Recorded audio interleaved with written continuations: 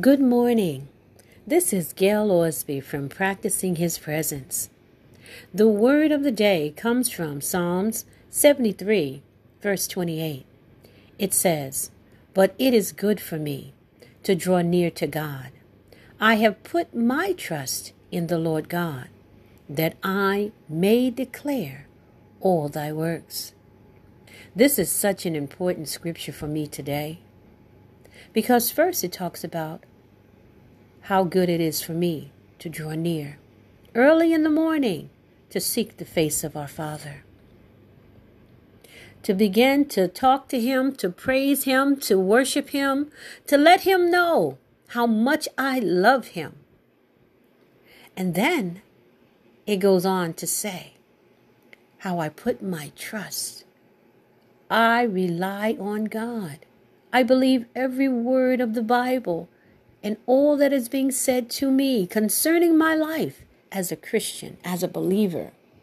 See, when I begin to trust God that He will provide for me, He will take care of me and meet every need, God is pleased because He wants us to believe in Him. He wants us to come to Him.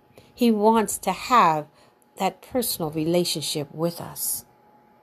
And then as I go throughout my day, the third part says, I may declare all thy works. Whose works? God's works. God wants you to tell others. He wants you to declare them and speak them into the earth realm, because there's a manifestation that He wants to bring about in every believer's life. See, that's why we can have the joy of the Lord. That's why we can love people unconditionally, because God has given us so much. There's no need for us to walk around sorrowful or depressed or without, because God promises to meet every need. See, we have to declare it. We have to speak it out. And I want you to do one more thing as you go out today. I want you to share Christ with someone. Share Him, not just the light that is in you, because we all carry the light of Christ within us.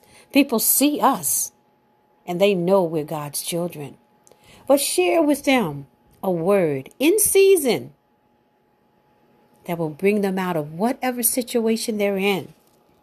A word that touched their very soul. A word so that they can see the goodness of the Father.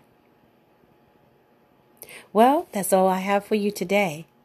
The word of the day comes from, again, Psalm 73, verse 28.